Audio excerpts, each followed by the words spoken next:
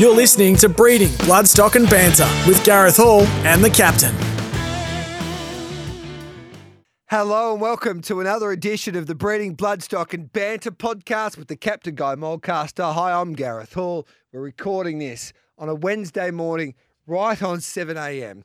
Captain, good morning to you, and what a time of the year it is. We keep on saying it, but it's exciting. It's amazing, Gareth. They're falling like 10 pins out of the Everest. We've got the Epsom Metropolitan this weekend. We've got Jackson's horse running in the Breeders' Plate. It's all going to happen. We've got the grand final in Melbourne. We've got the NRL grand final in Sydney. Brisbane team's well represented in both. Would be a huge weekend. Now, when the captain refers to Jackson, if you're just joining us for the first time, Jackson France is our producer. He loves his breeding.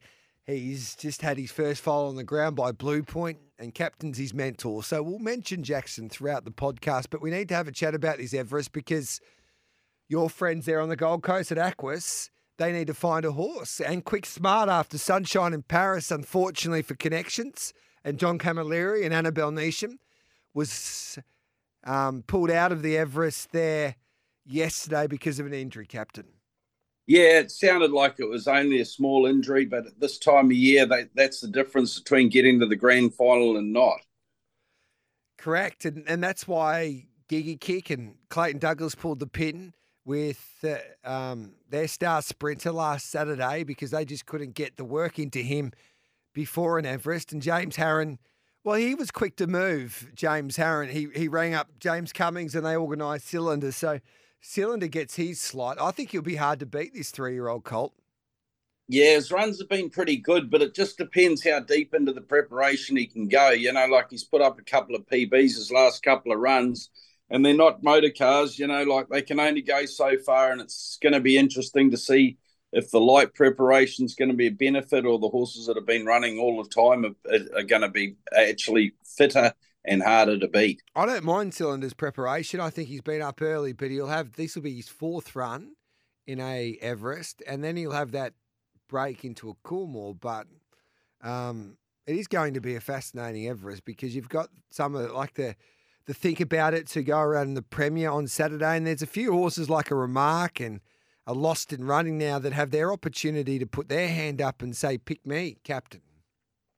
Oh, definitely. You know, I think is it 3 weeks to go and 4 spots still to be found. So make very interesting reading, and everybody's sitting on the edge of their seats just seeing what's going to play out. Now I know that Liam Pry's your manager as well because you're a Bloodstock agent to the Stars, and Chris Waller's one of your best mates. What are they doing with their slot? Can you give us a bloody exclusive on this podcast? Give us something, Captain.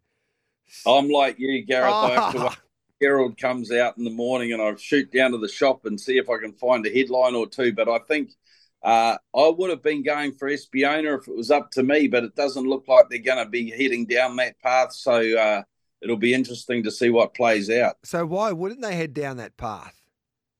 I'm not privy to the information, Gareth, and you are pretty keen to put me on the spot, but it's quite obvious that the ownership group of Espiona are not interested in running in that race. So that's interesting. And then Chris has got to find a horse. When we've had conversations with him and I've heard him speak about this, it's either his own horse like an Espiona or he goes down the path of a 3-year-old, which is interesting.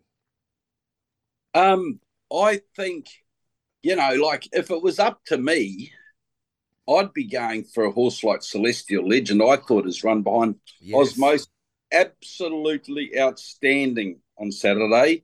I know it's not ideal to go into a race like that lightly raced. I don't know if Mr. Ho's really interested in it, but he has won the race before. Correct. So I'd be knocking on their door. That's a very good point. Geez, that's why we got you on the show thinking a little bit differently. And I reckon Mr. Ho would be interested in a phone call. He's a smart businessman. He likes cash. He does like cash. So that's a look at the Everest. It's going to be a fascinating couple of weeks to see actually what happens. But if I had to buy a share in a stallion right now, Captain, yes, I would head to Arrowfield to purchase a share in Done Deal because of the Newgate colt Militarize. He is a star, Captain. Wasn't it just a great ride by Joe Marreri? You know, like he actually picked him up and put him in the finish where other people might have been still asleep at the wheel. You know, like even the commentator didn't spot him till the last two hops. So, you know, that's how quick he was coming home, and fair juice to them. But now it looks like the media are starting to beat it up that he might be running in the King Charles instead of the Caulfield Guineas. So the people that own Sea Party would be pretty happy with that idea. We'll have to get on to Henry Field about that because I heard that he was thinking about going to the King Charles, but he was only thinking about that, and then he's definitely going to the Caulfield Guineas, Captain.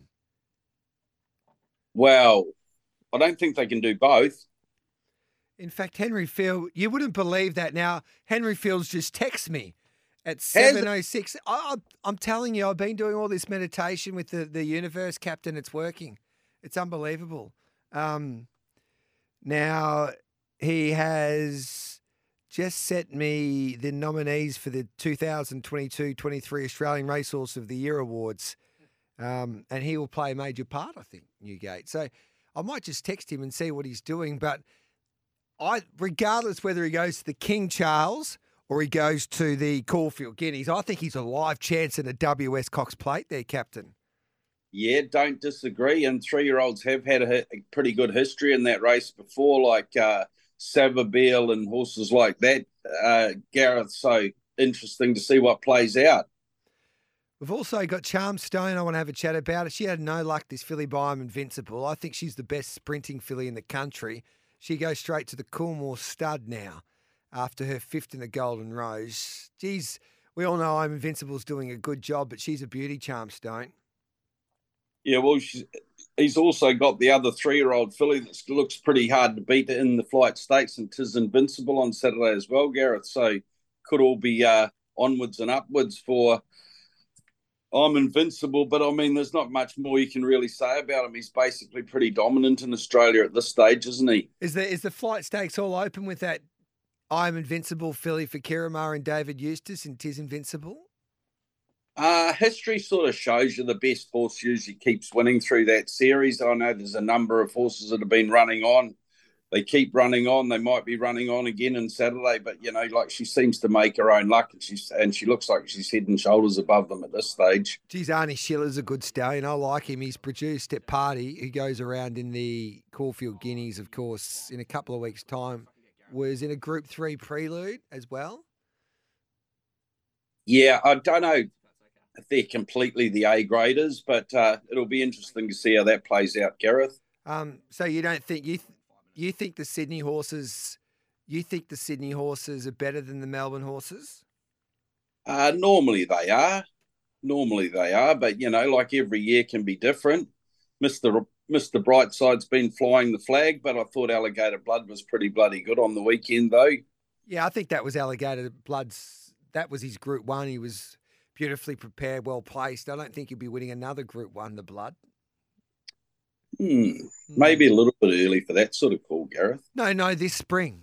Do you think he can win a Cox Plate or a Champions Mile, Alligator Blood, or a King Charles?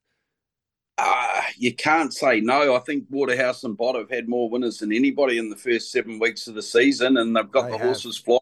Why wouldn't they keep going? Yeah, that's a good point you make. Osmosis, he's a Sioux Star colt. I thought James Harron would pick him up, and I thought he would be a chance to pick him up in the Everest because of the association with Henry Field. Henry Field's purchased into Osmosis. In fact, because Henry was texting us, he's going to join us in just a couple of minutes because I need to ask him a few questions. So how good is this Osmosis? You like Celestial Legend. What do you think Derby Racing will do? Because Beyond Baker, I think if he had his choice, he would skip the Everest and concentrate on the Coolmore. And Scott Derby has suggested his owners want to go to an Everest. Yeah, well, they've already got Overpass in the race, and, you know, there's nothing wrong with having 2 bullets to fire, is there? And I thought, you know, like, there's not a hell of a lot of obvious pace in the Everest, so it'll be interesting to see. I mean, the most of the pace is going to come from the stablemate, but I'm sure they could work out one to sit in front and one to sit behind if they both happen to run. Yeah. Yeah, that's what I think. Overpass would be better following another horse. Not Overpass. Osmosis will be a better horse following a bunny in a way, and I think Osmosis could be that horse, Captain. Yeah, definitely. But, like there's still 4 spots to go. I'm pretty sure that somebody will pick up Osmosis. Yeah, those like alcohol free. She has to perform well in a Premier Stakes for Yulong to take her. Mr. Zhang's got a decision to make. Yeah, I don't think it's going to stop Mr. Jang sleeping pretty well at night. He's got plenty of bullets to fire, hasn't he? He has actually. Simon Miller is just heading to Yulong Farm this morning. He was going to join me on Giddy Up, and he still might talk about my favourite filly, Amelia's Jewel, who goes around on Friday night at the Valley. I think he's getting a tour there from Sam Fairgrave and the team there at Yulong Farm, but I can't wait to see her on Friday night. I wonder which queen will stand out. Will it be the New Zealand queen or the Australian queen on Friday night under lights at the Valley, Captain? Well, I mean, I heard that Imperatrice worked pretty well, and I saw the reports on Amelia's Jewel, so it's going to be a bloody good night there at Moonee Valley on Friday night. I'm sure you'll be along there, Gareth. Yeah, I can't wait to get there, actually. I'll be interested to see if Imperatrice wins by 3 lengths on the bridle and Opie says, get that deal done, David. Get that deal done for the Everest because it's worth a lot more to Opie as well with the percentages. Yeah.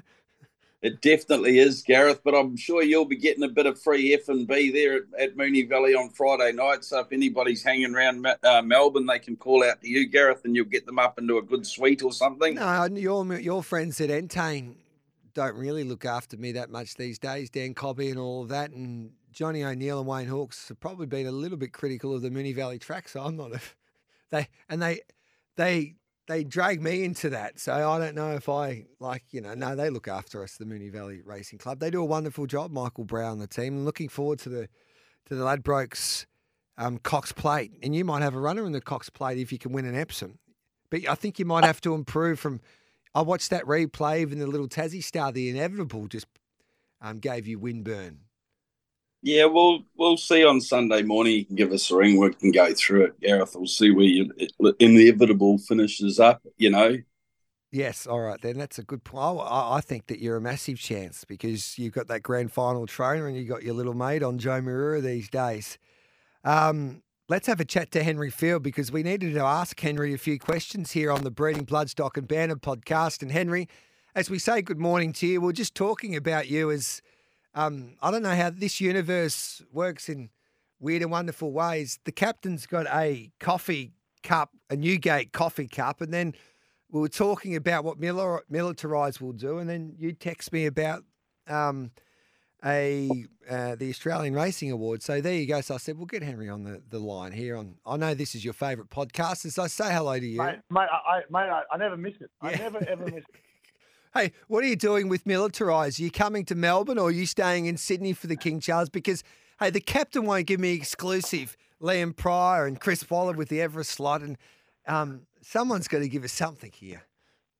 Mate, Militarize will definitely be going to the Caulfield Guineas, and he'll take a lot of beating. So he's in great. He pulled up very well after Saturday. So long as Chris is happy with him over the next couple of weeks, he'll be running in the Guineas, and it'll be some clash.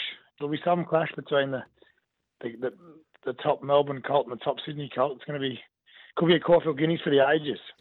Yeah, I think it's going to be one of the best Caulfield Guineas because the build-up's been probably the biggest build-up this far out for Caulfield Guineas that I can recall for a long time.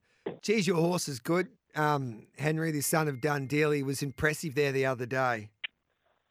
Yeah, he's an incredible colt. He had no right to win. He had no right to win there on Saturday. He was in more trouble than the Wallabies at the 300, but he found himself out of a terrible spot, and his turn of foot was extraordinary, especially the last furlong where he ran a phenomenal fractions.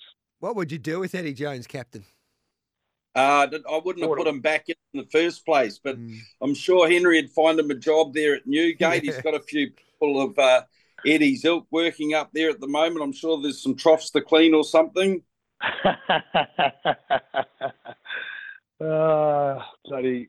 I tell you what, it's a sad state of affairs at Wallabies. But what's a positive state of affairs is how exciting the racing is in Sydney and Yes. and Melbourne at the moment. It's firing, and it's only getting better over the next few weeks. Did your brother-in-law leave you out there after going with the Sheik for the slot in the Everest instead of Osmosis, Henry? It's funny you say that. Yeah.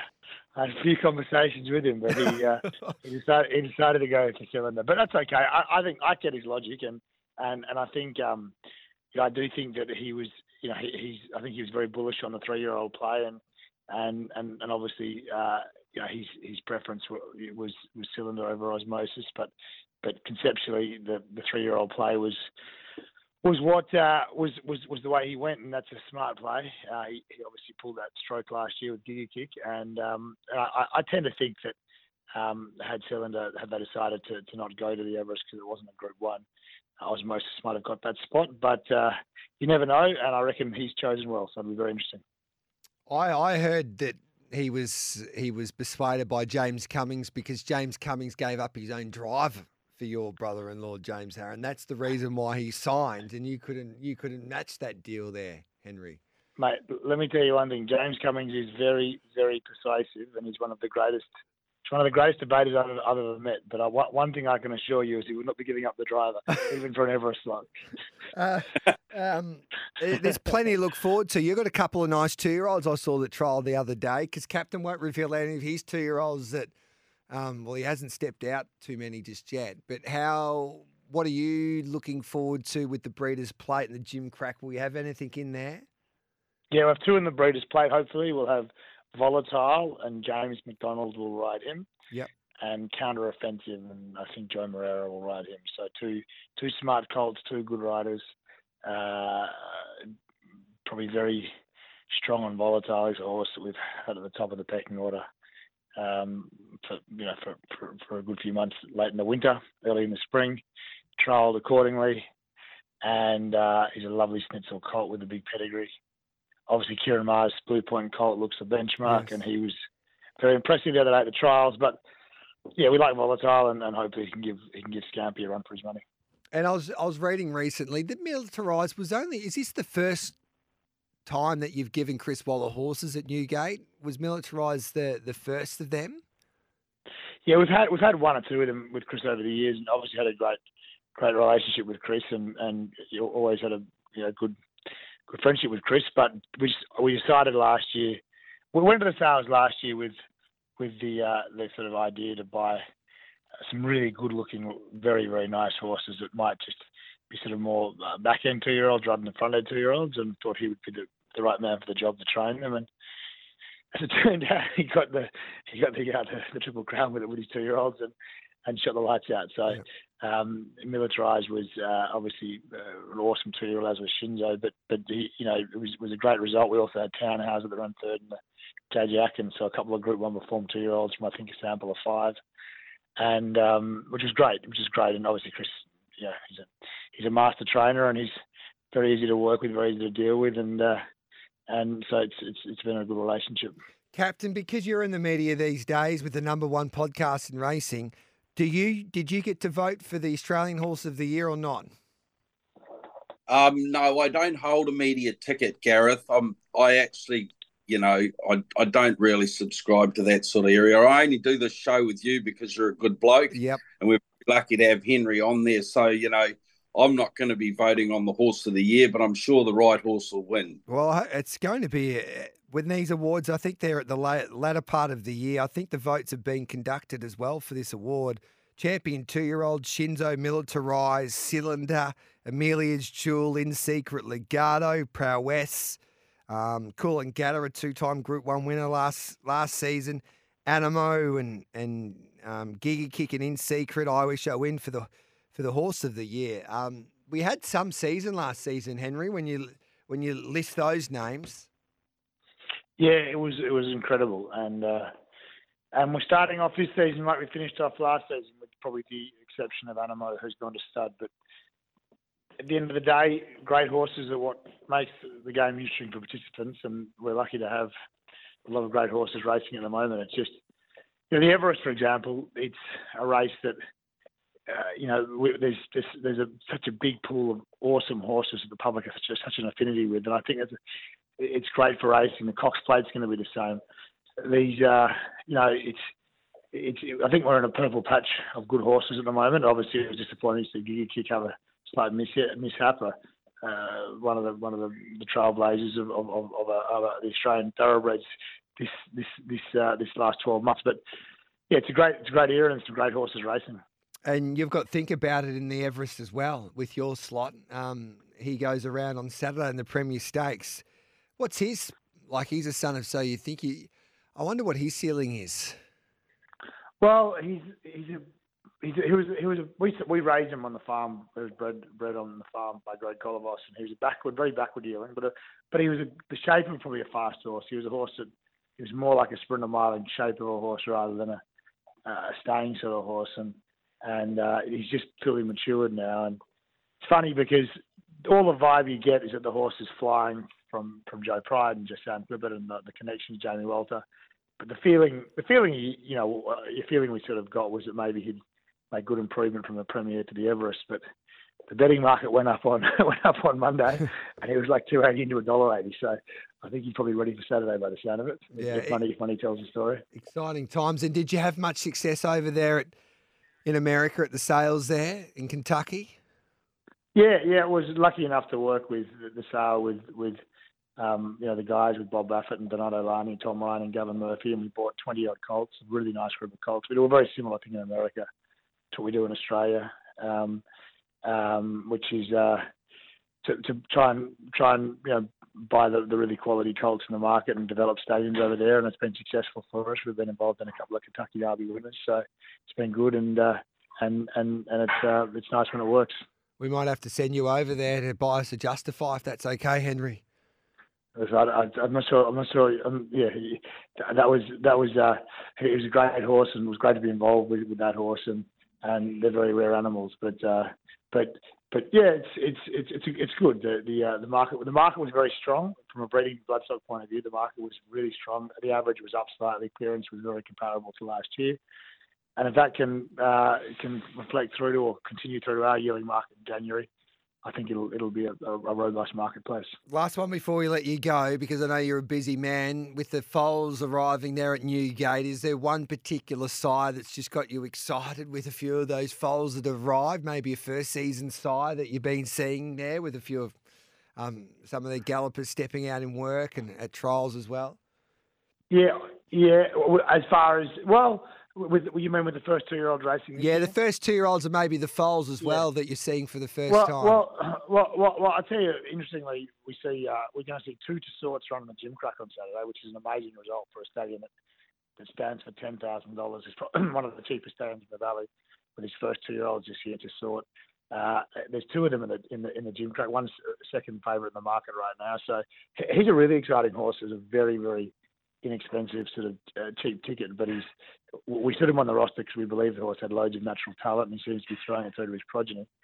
And the first foals, we've got actually 4 new stadiums, and we're pleased with all of them. In particular, the stay inside foals, the Golden Slipper winner stay inside, his foals are genuinely spectacular. We've got about 8 or 9 on the farm so far, and they'd be as good a foals as we've ever had on the farm. So I'm very, very bullish on the stay inside foals. I'm going to call my first stay inside Mulcaster, because looking at him lately, just down the line there, Henry, looks like he's been staying inside of late. I don't think the captain's been out exercising at all. So when you go to Turkey next time, you might have to go to Thailand or something for a fitness type of regime for him. You'd actually be surprised. He did a few water sports over in Turkey, the captain, and I'll tell you one thing: he can swim. He can swim like Dawn Fraser. He was around the boat, under the boat. He's bloody incredible. He's surprisingly fit, so I wouldn't underestimate him. Well, I would. You wouldn't put it this way. You wouldn't back him in the yard, Henry. Have a good day, mate. Thanks for your time and giving us some news on this podcast. I appreciate that, and can't wait to see. Are you going to be at Caulfield? Are you going to be at Caulfield, or are you going to be in Sydney on not sure October yet. 14. I'm not sure yet, but wherever we are, hopefully we can cross paths. All right, mate. Good on you, Henry. We appreciate your Cheers, time. guys. Any time. See- Enjoy it. Bye-bye. Henry Field from Newgate Farm. He's an entrepreneur. He's some story guy to see what he's been able to do, and he's great for the game. I think he's terrific how he promotes the sport, but he's an entrepreneur that's come a long way in a short amount of time. Oh, definitely, to put Newgate Farm together with investors from all around the world and get a great lineup of stallions all in a short period of time, I'm sure, it means a lot of other people that aspire to those sort of heights. So just before, we're going to take a break. Jacko, say Gareth, we'll take a break. On the other side of it, we'll preview a few of the races coming up on Saturday, especially in Sydney, and Friday night at the Valley. We've got some questions for the... our emails blew up again this week, Captain. People want to ask the Captain a question, so we'll get to Jacko's questions, your questions for the Captain, just after this break or a little later on in this podcast as well. This is the Breeding Bloodstock and Banter podcast with the Captain Guy Mulcaster. I'm Gareth Hall. We'll take a break and come back with plenty more straight after this. You're listening to Breeding Bloodstock and Banter with Gareth Hall and the Captain. Welcome back to the Breeding Bloodstock and Banter podcast. Guy Mulcaster, he's the captain, of course, with us as always on a Wednesday. We record this podcast on a Wednesday morning. Gareth Hall with you as well. Captain, are you a believer now when Amelia's jeweller goes around on Friday night, this daughter of Sayuni? Are you a believer now, Captain? Yeah, I thought her run was good at Flemington the other day. I mean, Lane probably gave her a reasonably easy run, and I think her racing style will probably be suited to the Valley. She can just sit back and he can wander around when it suits him, so it'll be interesting to see on Friday night. The Flying Artie mare in Imperatrice, she'll be hard to beat in a Moya. We all know that in a smallish field. And I know sometimes it can play leaderish on the fence there at Moonee Valley on a Friday night. But it'll be interesting to see what she can do. And then there's 4 slots up for the Everest. Do you still think David Ellis will hold firm, and even if Mr. Zhang rings up and gives him a deal that he can't refuse, he'll say, no, we're staying in Sydney, Captain? Well, I'm pretty sure that they're not going to change their mind now. They seem hell-bent on running over 1,000 metres. They seem hell-bent on running in Melbourne. Yep. And that's prerogative. They've got the horse. They can do what they like. I mean, yes, there's probably 4 slots chasing her, but I can't see them going to change their mind at this stage. Yeah, and of course, Imperatrice is by I'm Invincible. The Flying Artie mare in that race is a furor. I think this is her Group 1 of the spring, but I don't know if she's really a Moonee Valley horse, so that'll be interesting to see what happens there. I was at a function in Melbourne yesterday. It's the Carbine Club lunch, and Adam Sanks is the president of the Carbine Club in Melbourne. He spoke very well, and obviously it was to celebrate AFL Grand Final week. But I ran into there was a lot of racing people there, Captain, and there was a couple of owners, I think, in this colt that is by Blue Point who own Scampy, and they were up and about us, bringing their step. I think he might be winning that first 2-year-old race. I know Henry's pretty bullish about his 2-year-olds, but I think this Scampy might be one out of the box, Captain. Yeah, I mean, to the eye, Scampy was amazing at the trials, but you also got to remember it also has a little bit to do with the clock. I don't think he'll be wandering across and sitting in front and just doing what he likes on Saturday.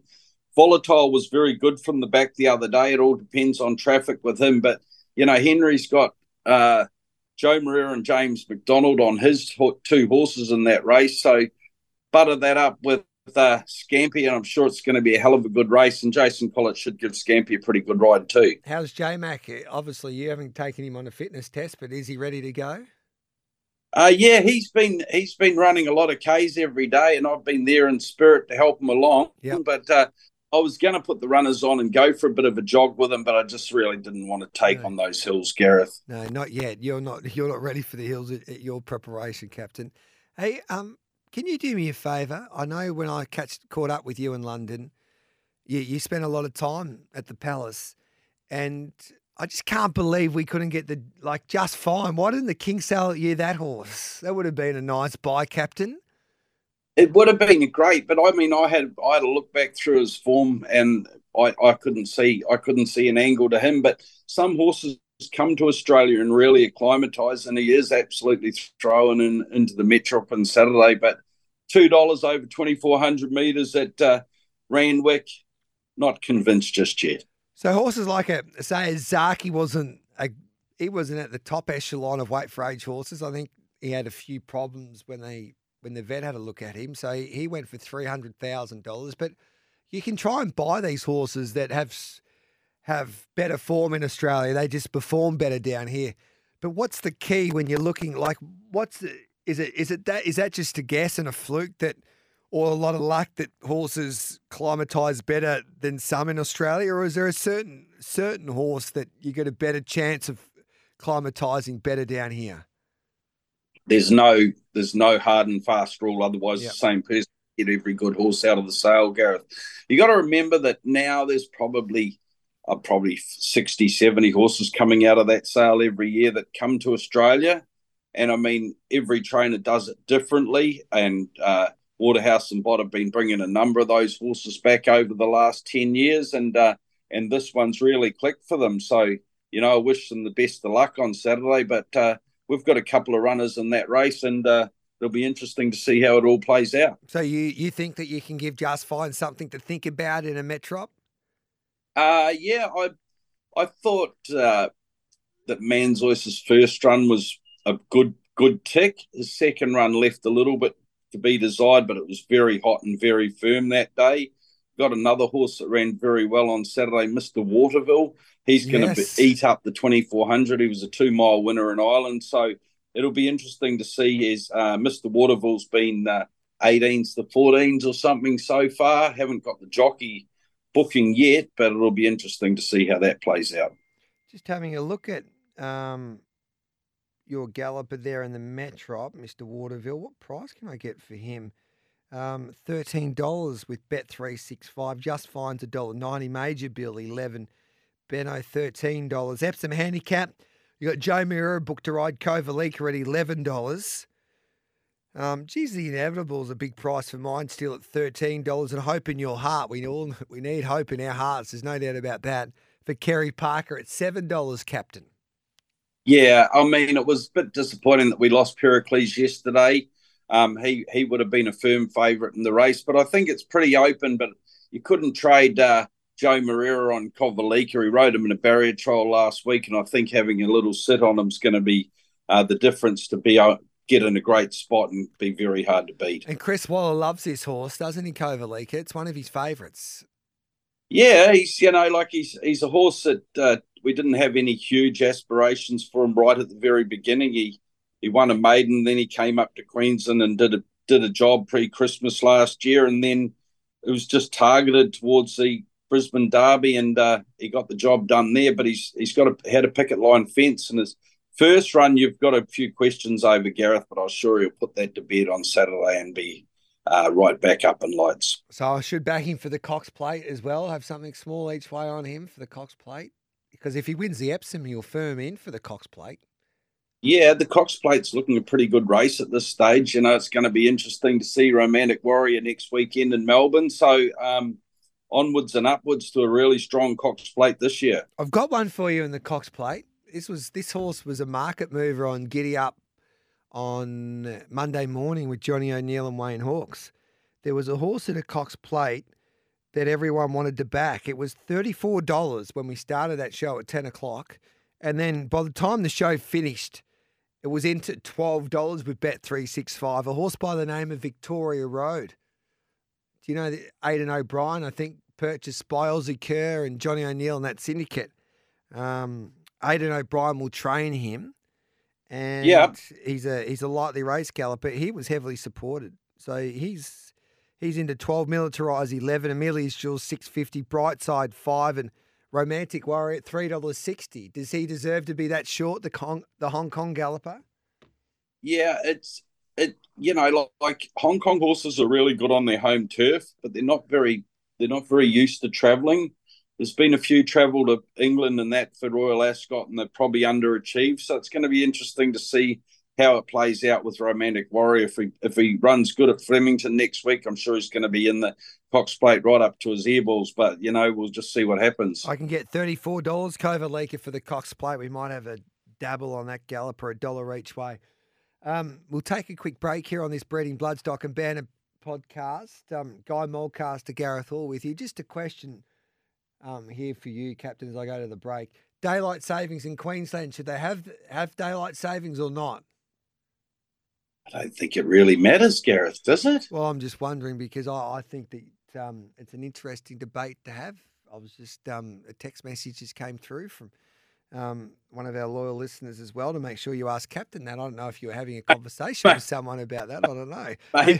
Maybe they should send it to some other radio station. Well, let's take a break. We'll come back with plenty more. I'm going to ask Captain about the sale of Strawberry Hill by Coolmore. She's a belter's off to the breeding barn. We lost one of the star stallions there over. He was a beauty, Magnus, and he passed away recently for, of course, the Widden size. So we'll have a chat about Magnus, and also Brave Smash got his first winner there in Hong Kong over the weekend. So we'll have a chat about that. So this is the Breeding Bloodstock and Banter podcast. Gareth Hall and Guy Mulcaster with you, and we are recording this on a Wednesday morning. You're listening to Breeding Bloodstock and Banter with Gareth Hall and the Captain.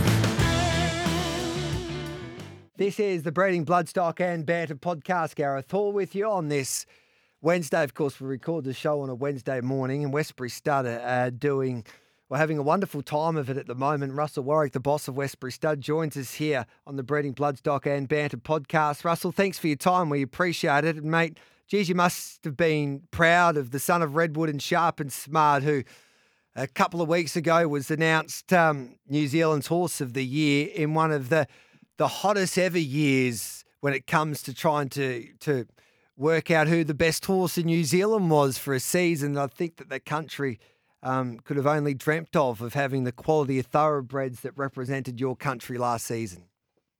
It certainly was, Gareth, and obviously extremely proud of Sharp and Smart and his achievements. And, he's a Derby winner, and he won on both Group 1s on both sides of the Tasman. And I guess that was probably one of the highlights for the season, really, was that the success of the New Zealand thoroughbred trained horses in Australia, winning Group 1s fairly regularly. So always proud to see them do that, and hopefully it will continue. But as far as Sharp and Smart goes, it was certainly a big achievement. And I think more importantly too, the success of the New Zealand horses were from sides that are based in New Zealand, and your fella Redwood, he's had a wonderful year as well. Have you seen the success of Sharp and Smart? Is obviously, I would imagine, increased his popularity. Yeah, look, he has. He's been very popular this year, and he'll serve a good book, and he's still a very relatively fair service fee at the end of the day. And, I think he had about 6 stakes from his last season alone, and ranging from sort of 2-year-old and Solidified through to Antino of Tony Gollins, and Sharp and Smart winning a Derby. And Hong Kong, he had 2 full up there, got beaten a half head in the Hong Kong Derby. So it was a really loaded year for Redwood, and just justified what we'd always thought he could and would do. He's always been able to get a good horse like the Night's Watch and Romancer and those style of horses, and Rocker and Wood, but he had about 5 or 6 of them all in one season, so it really captures everyone's imagination. I think Antino's going to be hard to beat in a Toorak for Tony Golan. And when you look at the Redwoods, if I've got a mare, what kind of mare do you think suits him? Because he's been able to have that rare ability where he can produce a horse that can sprint, but they've got that turn of foot to also stay, which is unique these days, especially in Australasia. Yeah, look, he's got a female line. He comes from a fantastic European female line, and he's by High Chaparral. I mean, how successful High Chaparral's been in this part of the world. And as you quite rightly say, last year he had a stakes-winning 2-year-old and Solidify, a Derby winner, and Sharp and Smart, and an Auckland Cup winner over 2 miles, and Platinum Invader. So it's very rare for a stallion to be able to do that at all spectrums. And I think Tio is Premier Sire Woodman was a very good 2-year-old and a speed influence, and yet the High Chaparral and that style line allows you to get to that staying distance. As I said, I think it depends a little bit on the mare. but there's a lot of options open to you. Oh, I love Benno. He's got that winning feeling about him after his victory recently, and his form since then's been pretty good. Can he win a Group 1 Metrop? Benno certainly can. Like if you cast your mind back 12 months ago, that was the race he was set for, and they had a discrepancy in the stable, which meant he had to be scratched from the Metropolitan last year, and he missed the opportunity. And of late, he won the Wyong Cup extremely well. He's run really well in the Kingston Town, his most recent start, and there's a few of those European horses that are obviously going to be strong chances, but I think he comes in, somewhere around the 51 and a half, and arguably got one of the best riders in Australia, and Jamie Carr riding him, so I think he's a very strong chance. And you bred this filly that I think that I'm looking forward to seeing what she can do this campaign, especially in New Zealand. I think she's on a path towards 1,000 guineas. Viva Vienna for the all-conquering Tiako racing team. Mark Walker's on fire at the moment, but I think she's well above average, this Viva Vienna. No doubt. She's a very valuable mare now. She's a stakes winner. And, last start when she won the Canterbury Bell, she beat another filly that we sold in the same yearling draft, a filly called Illicit Dreams. So both of those fillies, I think they'll probably go the race at Water Cree, I think it's called, over 14 and on to the 1,000 guineas. But you're only 3 once, and she's down in the South Island, settled in, and Tiako have got a wonderful reputation in those big races. And they also presented a capitalist filly last week as a 2-year-old here that they bought off us and won first up about last night. So they had a good run. Yeah, and it's good when we have a chat to this with Guy all of the time on this podcast, is that if you've got farms that are producing winners, especially nice and early, it's the best advertising I think a farm can get there, Russell. No doubt. It doesn't matter whether you're a jockey, a trainer, or an owner, or a stud. You're only as good as your last winner, and if you keep producing them, it's hard for people to ignore that. Good luck with Sharp and Smart. Is he a Cox Plate or Caulfield Cup horse in your eyes? I don't think he'll go Caulfield Cup. Yep. I think we'll know a lot more after Saturday when he runs in the Arrowfield Plate here. I think if he won that, he could, and won impressively, he could end up going to the Cox Plate. If not, I think Graham and Debbie will find a race. He'll probably stay here for the Liver Mile, and then he'll come to Melbourne and have one run before the Melbourne Cup. And will you participate in the Ready for Run sale coming up shortly in New Zealand? Yeah, we've got about 55, I think, in there. So there's surely a horse for everyone in that draft. Yes. But no, we've got a half brother to solidify, a nice colt and capitalist filly, and some very well bred 2-year-olds in there. So they're all going through their paces now, and we're about 3 weeks away from the breeze ups at Tirapa Racecourse. Is there a lot that we should keep an eye on that you think, I don't know if I want to sell that one? There's a couple there. There's one there that's shown us a little bit, an El Roca colt out of Never Doubted You. He's just shown us a little bit, and he's sort of a horse that he thinks he's pretty good, and he moves really nice. So it'd be interesting to see how he breathes up, but he won't be an expensive colt. But El Roca's doing a great job, and he's a really nice horse. All right, I'll definitely take a look at that one then. So the El Roca there for Westbury Stud. Hey, Russell, thanks for your time, mate. Always great catching up with you, and good luck this weekend with all of your horses. Appreciate it. Appreciate it, Gareth. Have a good day. There's Russell Warwick from Westbury Stud. We'll take a break. We'll come back with plenty more on the Breeding, Bloodstock and Banter podcast on this Wednesday. You're listening to Breeding, Bloodstock and Banter with Gareth Hall and the Captain. This is the Breeding, Bloodstock and Banter podcast. Let's head to New Zealand to catch up with Andrew Seabrook, the boss of New Zealand Bloodstock. And boy, it's been another big week for your organisation and New Zealand bred horses, and it could only get bigger once again this weekend with Imperatrice representing New Zealand and Tiako racing there on Friday night, and some top-class racing in New Zealand. Andrew, hello to you, mate. First of all, I want to get your thoughts here, and you know David Ellis really well. What's he thinking with Imperatrice? He's telling us that there's no Everest for her, but if Mr. Zhang comes up with an offer too good to refuse, if alcohol-free doesn't turn up there on Saturday in a Premier Stakes, do you think that he could be, his arm could be twisted Andrew, as I say hello. Yeah, hello, Gareth. It's a very interesting situation, isn't it? But I know David pretty well, and I was talking to Mark Walker the other day. She is better left hand, Gareth. I think she's won 14 times. Only 2 of those have been right hand. I think that once David makes his mind up, he sticks to that plan. So too with Mark. So look, I'd be surprised. I reckon she'll run a nice race Friday night, then she'll go to the Manikato, then the Darley. That would be my thoughts. He's a great planner, David. I'd be surprised if he changed his plans now. And putting your Bloodstock hat on, and you know this game and the people involved better than anyone. So if you're a Mr. Zhang or a Sam Fairgrey or even a Todd Magny with Coolmore, and now Aquis, they've got their slot available.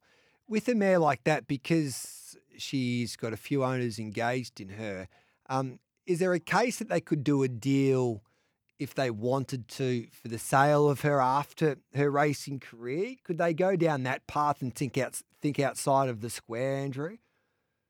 Yeah, I mean, they probably could. I think they're probably wanting just to get more Group 1s on the page. And I guess once you cut down the Everest and you take the slot holder into account and once the prize money's all split up, is that a lot higher than winning her next 3 Group 1s? If she can do that, of course. I mean, that's a big ask. But knowing David, he'll want to race her through the spring, win her Group 1s, and then I would say she will go online. My guess, because David's had such great success. Of course, he sold Avantage online with us last year for 4.1 million. Yep. My guess is that she would probably do that. G. Santano Aladdin's doing a really good job there at Start and NZ, and Tokyo Tycoon, he's a beauty. Another one for Tiako Racing. There was even talk that he could be a player in an Everest if they wanted to go down that way, but he looks to be the horse to beat in that Hawke's Bay Guineas coming up this weekend. Yeah, he does. So Opie, as you know, he gets on the plane Saturday morning after riding Friday night in Imperatriz. I just hope the Auckland immigration is better than it usually is. Yes. It's going to be pretty tight for him to get to Hastings because that's another hour and a half flight domestically. But yeah, I mean it's interesting. It's a heavy 10 at the moment, Gareth. Okay. So that's going to make it. And Tokyo Tycoon hasn't been past 1,200 metres, so stepping up to 1,400 for the first time. So that's going to make it a little harder for him. But you talk about Satona Aladdin. I mean, not just him, but he's got that other very good up-and-coming 3-year-old who won at Tauranga. I don't know if you saw him, Lupo Solitario. Yes. He was very impressive on Saturday. So looks he's got 2 of the 3 favourites in the 2,000 guineas next month. So, yeah, going very well. Who wins the Arrowfield Stud Plate? Because Legato, looking at the Golden Eagle, I think it's really opened up for her now with no Gigi kick, and it looks like Amelia's Jewel will be heading towards a Cox Plate campaign.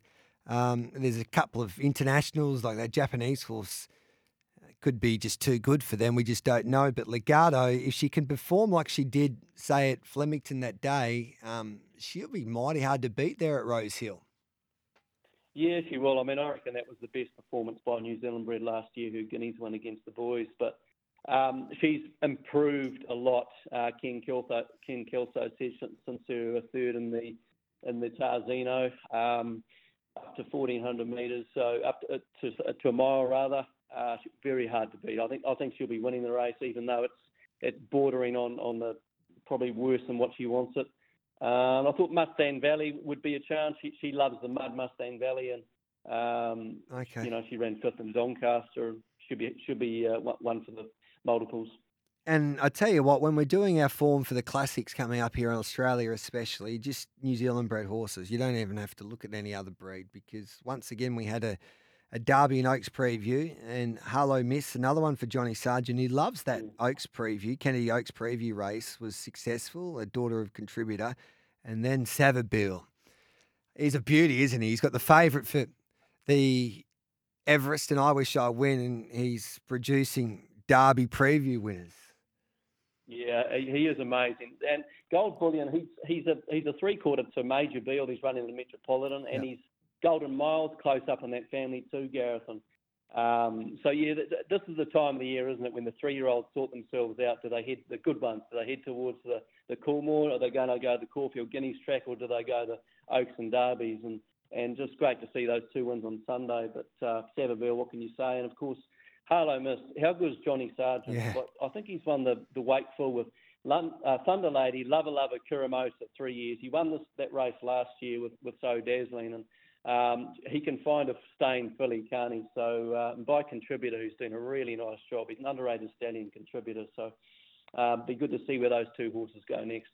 I was sent a voice message of a preview from Johnny Sargent recently, and between him and Mike Moroney, I know David Eustace is quickly catching them up, but their voices are unbelievable. Talking about great voices, they could have a job on radio.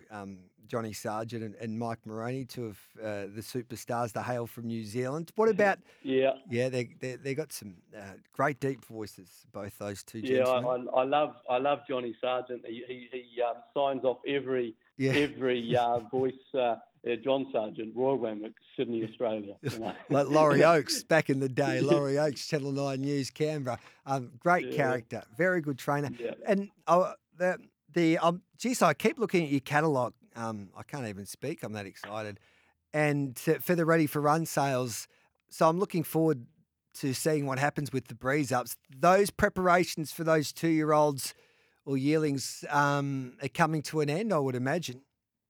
Yeah, absolutely. We've got the breeze ups at Te Rapa in about 2.5 weeks, so we're just praying that the track stays nice for that. It's on the grass at Te Rapa, which is fantastic. We'll have sort of about 350 horses breezing up there, Gareth, and we also get great footage before the horses start with 200-metre prep, and we've got good bird cage footage and footage afterwards as well. So it's a really nice, good video and transparent video for the buyers to look. But no, looking forward to that sale. Probably the standout on pedigree is the half to Lucky Swainess by Contributor. So, yep. And of course, Lucky Swainess is on the front of the catalogue. So, but no, the results from that sale just keep going from strength to strength, and looking forward to that one soon. And the captain just wanted to pass on, because he's getting up at a ridiculous time these days. Kovalika will be winning the Epsom. So he just said, "Can you tell my great mate, Andrew, that I'll be winning the Epsom?" So there you go. Oh, beautiful. $9 I see. So $11 these days, I think. What's that? $11, I think, last time I looked, unless he's backed it. Oh, beautiful. Yep. Ocean Park. Look forward to seeing the Epsom. Good on you, Andrew. Thanks for your time as always, mate. Always great to catch up.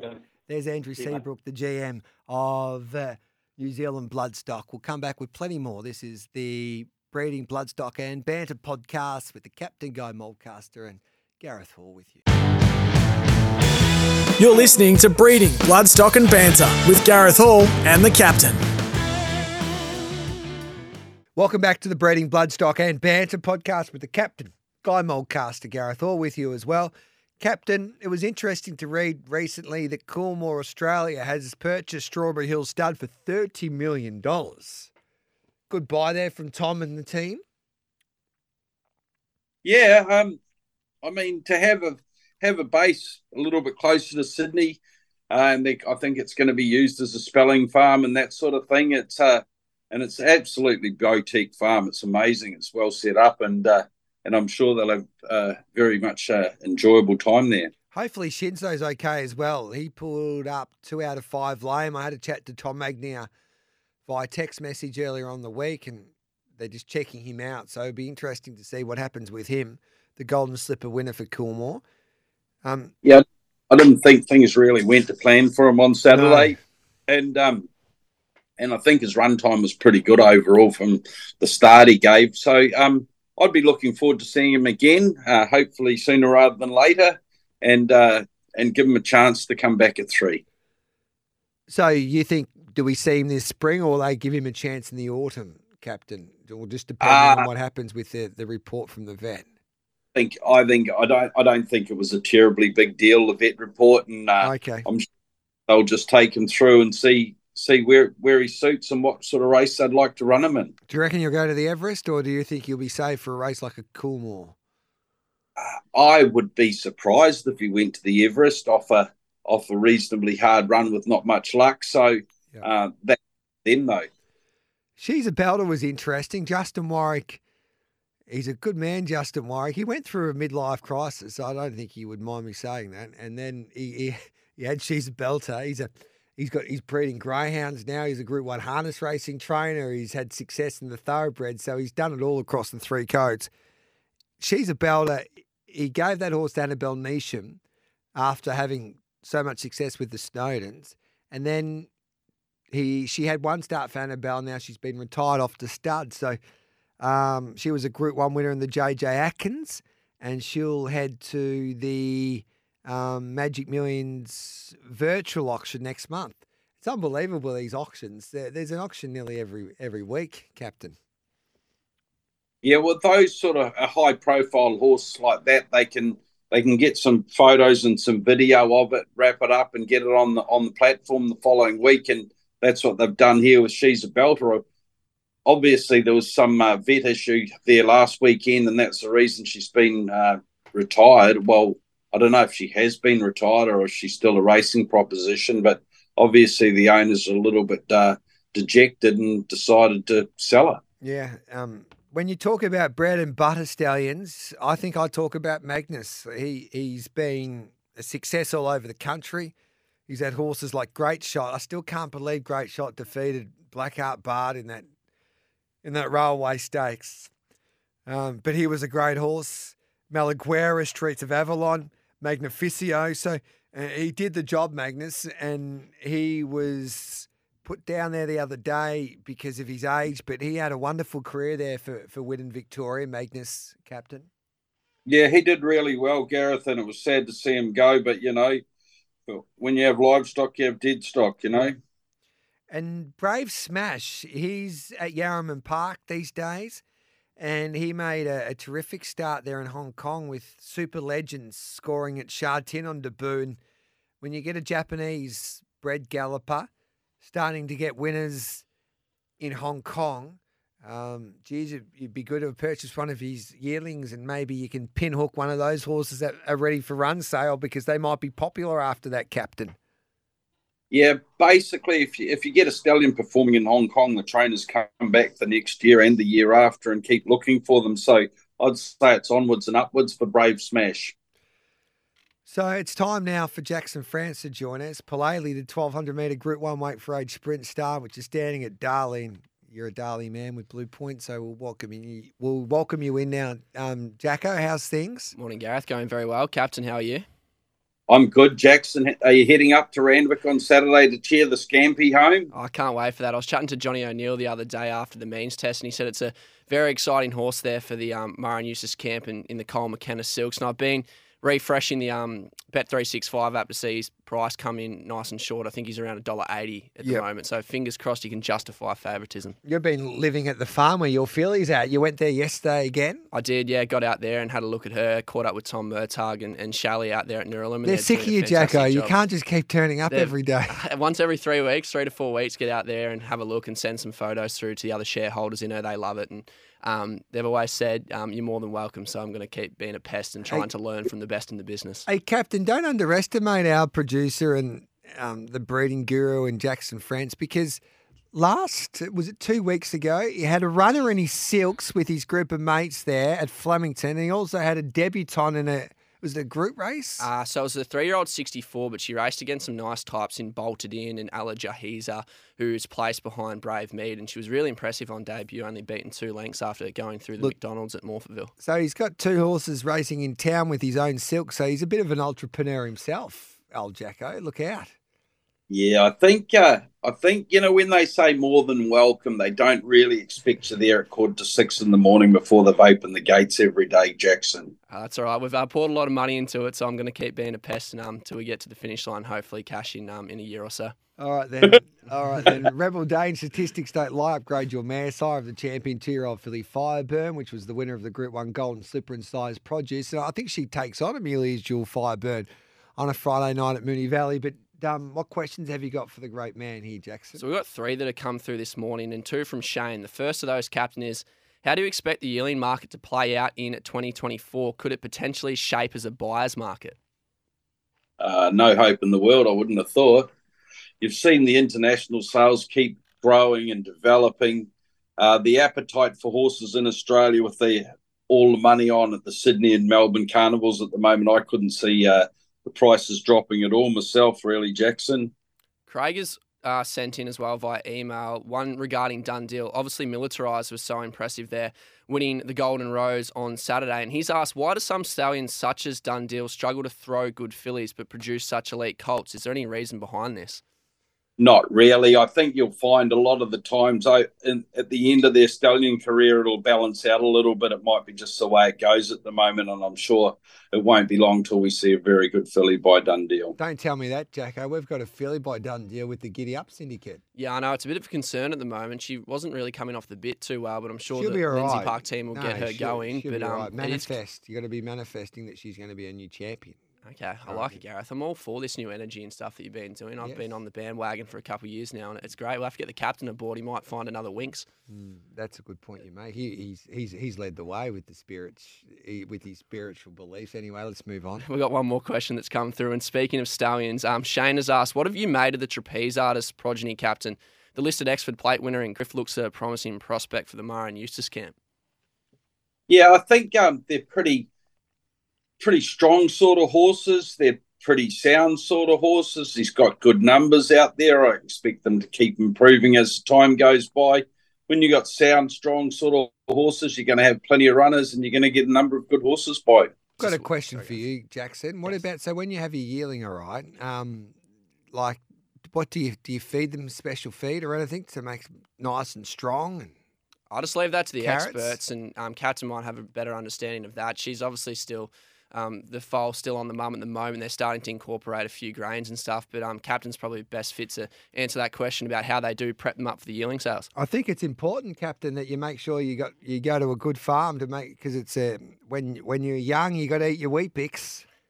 Exactly, Gareth. And I tell you what, the people that have them looking good usually produce a number of winners, and that's why you keep going back to the same farms. And that is important. I think, Captain, I don't know if you release his top 5 farms for us because he doesn't want to upset anyone, but we might see I might see if I can investigate and do a bit of a list. I might go and dig up some stats. It might hold us in good stead when we go on that pinhooking venture that you've been keen to do, Gareth. I think we'll have to target the weanling sales next year. But if you do want to send in your questions, get in contact with me at jackson.frans, frantz@sen.com.au. And, Captain, I've got a tip for you this week. Brisbane Lions will be winning the AFL Grand Final. I've been telling you all series here that they are the real deal, and best on ground will be Cameron Rayner. Perfect. Yeah, and I think the Broncos can defeat Penrith as well. Wouldn't that be a great weekend for the great state? Yeah. Do you have a winner for us? Yeah, I think I'm going to go with Convalika in the Epsom, and I hope he gets a nice safe passage, and Joe just pulls him out at the 300, and we'll see what happens after that. And then we'll see you at the Valley for the Cox Plate. We will. We'll be at the Valley, and we'll be at Caulfield for the Caulfield Cup. So looking forward to catching up with you down there, Jackson and Gareth. We'll do we'll do this podcast live somewhere. I'll organise it at a pub, and we'll get some of the big breeders along, and that's something we can do. I'll organise that, Captain. So you just let us know what day that you're down on a Wednesday, and we'll do that for a luncheon. Maybe the Emerald. Yes, that's a good point. I'll get on to that. Good on you, Captain. I'll book you in. I'll even get you some cash for that. Do it earlier and do it at the Emerald. Yes, we'll do that, Guy. Have a wonderful week. Good luck on the weekend. We'll be cheering for you, mate. Cheers, boys. There's Guy Mulcaster. Thank you, Jacko. Thanks, Gareth. Thanks, Captain. And that's another edition of the Breeding Bloodstock and Banter podcast with the Captain, Guy Mulcaster. I'm Gareth Hall. Have a wonderful week, and we'll catch up with you next week.